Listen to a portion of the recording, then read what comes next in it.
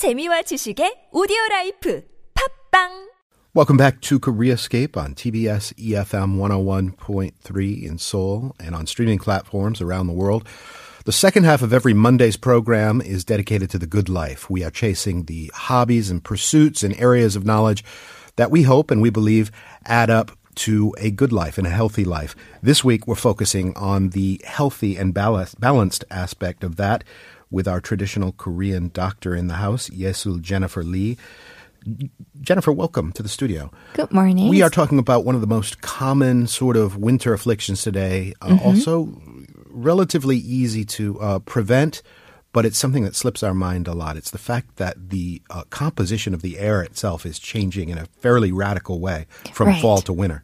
Yes, so it's basically getting really dry. It's getting super dry. Yeah. Do you feel that when you wake up? Most definitely. My lips my lips are like, little surfboards, when I wake up in the morning. So I have to start using lip balm and so on. And it can really add up to some serious problems. It's not just, itchy eyes and whatnot. And actually, a lot of people suffer from swollen throat when they wake up, especially in this dry weather. They have hard time speaking up in the morning.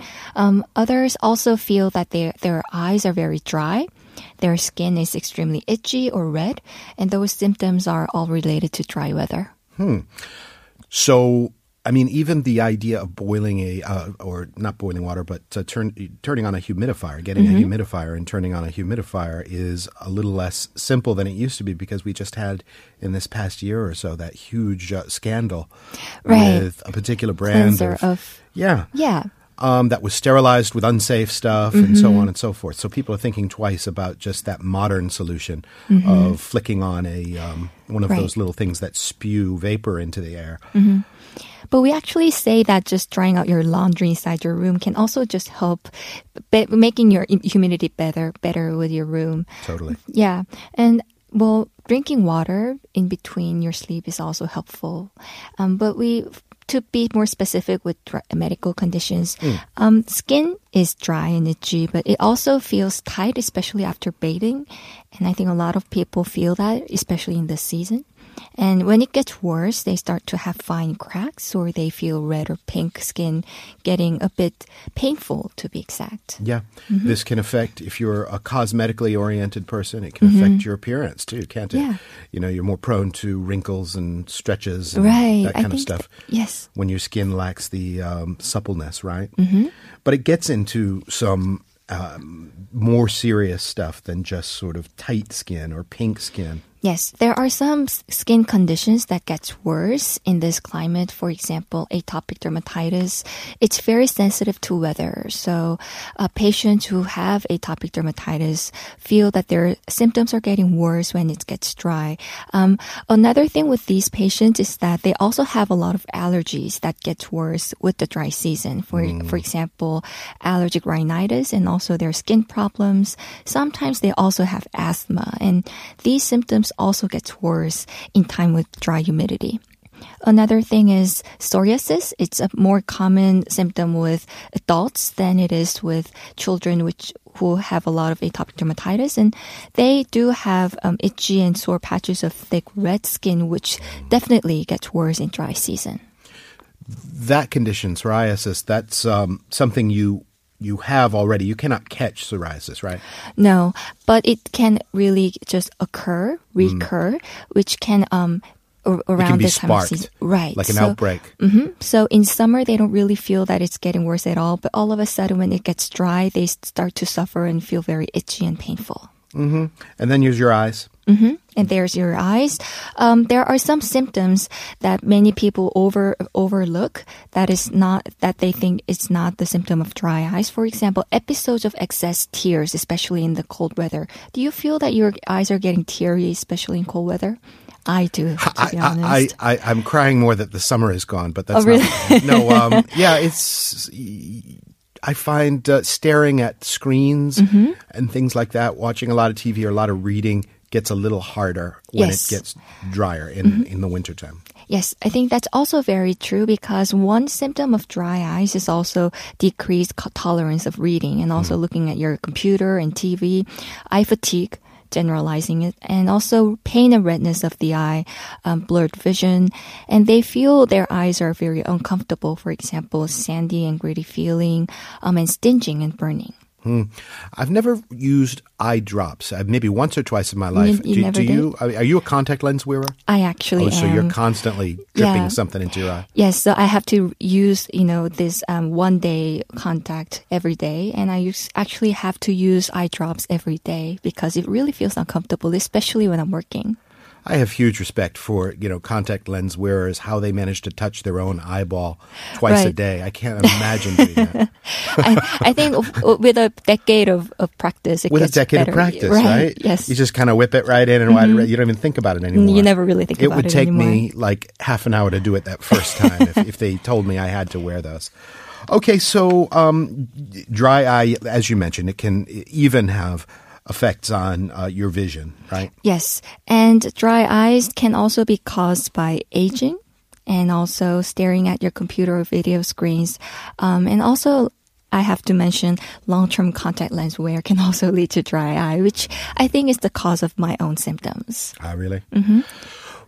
One thing that feels really good in the winter and in a hydration kind of sense is to take a really long shower because you're breathing in all that steam and stuff, but that can actually have an adverse effect over the long haul. Especially to your skin. That's very true. Yeah. Yes. Because when it gets too hot, your skin starts to get a bit worn out by the hot shower and the temperature. And so your skin, the outer membrane of your skin starts to get weak. And when it gets dry and when you get out of your hot shower, then it gets super dry, to be honest. Yeah. Mm-hmm. I do a lot of sauna and stuff like that in the winter. I mean, is there anything better than that? I mean, actually, it really feels relaxing, doesn't it? Totally. Mm-hmm. And you go to sleep like a bear after going to the sauna, Yes. I really love a hot tub, especially in this cold season. Mm-hmm. But then it also I have to admit that you really have to use your moisturizer when you're getting out of your sauna or hot shower. Yeah, so far so good. I've never, had to moisturize my skin that much, but it might make sense in this season. Mm-hmm. I remember this Chinese movie I saw so many years ago, and it was set during the winter. And the entire movie, the family always had something boiling. Noodles, tea, water. I think that's a very sweet thing, family. Right? Yeah. But it occurred to me, it always stuck with me as a remedy to the cold and to the dryness of the air. Just always be boiling something, like making soups and making hot water for tea and all that stuff. And showers, of course, that will let the air back in. And just kind of rehydrating the quality of the air that you breathe. Right, that's very true. I think many elderlies, even in Korea, actually use that as remedy, as something that's very similar as well. They drink tea a lot, especially in winter, and they always are boiling something, right? Right. And there a lot of cook and a lot of tea. And just hot water. Mm-hmm. I mean, I think there was even an article in something just a week or two ago about how the fact, like, you can go anywhere in China and maybe in Korea as well, but the minimal expectation they have of anywhere, no matter how remote and how poor, is hot water. Yes. I remember visiting China and drinking hot tea all the time, and it was summer. So it was a bit uncomfortable for me, I have to admit. But it was, I think, a very, very good remedy for your health because cold water or boiled water, it can't be worse than cold water itself. Hot water, drink as much as you can and as hot as you can. And it does, reportedly, it does wondrous things for your body. And if you have it sort of under your nose and you're breathing in that steam, right there, you're rehydrating all of those systems that are at risk. Okay. Well, we always end up kind of talking about this in the metaphorical terms that Korean medicine describes everything in. So if we're going to describe dryness, winter dryness, how does Korean medicine lingo view that and describe it? Yes, absolutely. So skin belongs to the lungs. That's what Korean medicine say. So you can't really relate outer skin to your lungs if you think about it per se. But if you think about the immune system, for instance, that's related to your inner membranes of your lungs and as well as your skin. And that really gets into the humidity because even in science and even in just Western medicine, you say that dryness really gets in the way of immune system and how it's activated especially in winter. So in Korean medicine, we say that skin belongs to the lungs, and both lungs and skin are very sensitive to the temperature as well as your humidity. Skin belongs to the lungs. Well, it makes sense in the sense that skin breathes very much the way kind of lungs do. It's skin is always releasing toxins from the body. And Yes, I think that too, and also another way of thinking it is the outer boundary of your body where it gets contact with the outer environment is your lungs, where you breathe in and breathe out, and your skin, where it gets in touch with the air. And there is also another view which says that the flesh, which is the inner membrane of your skin, the flesh belongs to the digestive system. So we actually divide the skin into outer and inner membranes. And we say that the outer part belongs to the lungs by protecting your body. And also flesh belongs to the digestive system, where it gets in the way with your food intake. Where's the connection there? The inner side of the skin is connected to the digestive system. Yes. One example would be how you eat something wrong and you feel your skin is having some problems from the inner part of your skin. So you start to have, for instance, pimples and also a lot of skin problems, red thing that's coming up from your skin. Many patients actually say, for instance, when they eat shrimps, for instance, and also something that they don't really get well with, they feel that their skin is getting some problems. That is true. I mean, your skin reacts very quickly to food items, and a lot of people break out in rashes for different items. Yes. So from the perspective of Korean medicine, we try to examine how your skin is having a problem, and we try to see the depth of the origin of your problem and see where it's related to your lungs or whether it's related to your digestive system. For instance, with the dryness, it usually belongs to the lungs and also your skin. So the dry skin and also your dry eyes and cough and swollen throat all linked together from the perspective of Korean medicine. Does it apply? Does skin vigilance apply equally to sort of all ages, or are there particularly more vulnerable groups? We say that patients who are older than 40 are more prone to getting dry skin and getting maybe uncomfortable symptoms with dry skin, and also dry or cold, low humidity climate or weather is really, really uncomfortable with your lungs and your skin. There's another metaphorical phrase where we say cold chi enters body through the skin. Cold chi. Yeah. Cold chi enters the body through the skin. Is that a bad thing? Well, cold chi, it is a bad thing. It's something that's, for instance, how you catch cold in winter.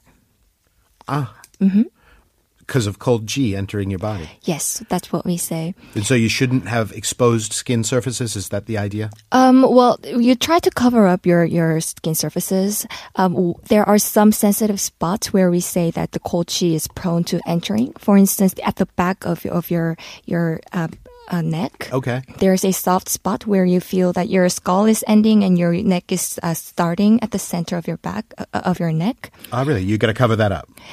Yes. So we say that you either have to cover that up with your hair for women and also with your scarf. That's also very helpful. Another thing is cold chi entering your body through your abdomen, which is very common, especially in children who eat, for instance, a lot of ice cream in summer. Yes. So internally, it's not through the skin of the abdomen, but rather through digestive. Right. So those are two examples of cold chi entering your body. And that is, when we talk about cold chi entering your body, it's changing the balance of your normal chi so that if you are net colder chi or weaker chi, can I say cold and weak in the same sentence? Well, yes. I would say that you're speaking of cold chi as in outer chi, where it's entering your body, and weak chi is something that you had before. Is that what you're saying? Well, what I'm saying is, if you permit too much cold chi to enter your body, are you de facto weakening your qi level? Yes, that's a very accurate assumption because if you have a cold qi entering your body, then your immune system gets weak. So you start to have reactions of your body, for example, fever, and also headache. Those symptoms are of the foremost symptoms you start to have when you have cold, right? And those symptoms are what we mention exactly from the perspective of Korean medicine when we say that your body is getting weaker. What's the best way for hot qi to enter your body? Soup? As in, well, samgyetang is one example of, absorbing hot qi. But you're drinking up your hot qi in samgyetang, don't you? Yeah. I think there's also tea where we say ginger tea is very warm, and also we also love ginseng when it comes to hot qi. Okay. Yeah, and also there is also just hot packs of, you actually have a lot of pockets of hot packs, and you actually use that, especially in Korea, don't you? Well, I've got a pack in my jacket at home, and I've been afraid to break it out. I just haven't been that cold yet. Oh, no. What do? You just kind of, you shake them, right? Yeah. And then you put them in your pocket or because something? I have one right now. You've got one right now. Do you have cold qi? Do you have weak qi, Jennifer? I tend to have weak qi, especially in winter. I'm one of those people who feel cold when all the rest people say they're not cold anymore. I think I get it from my mom back in the U.S. We both have what I would describe in Korean traditional medicine terms as strong qi, excess qi.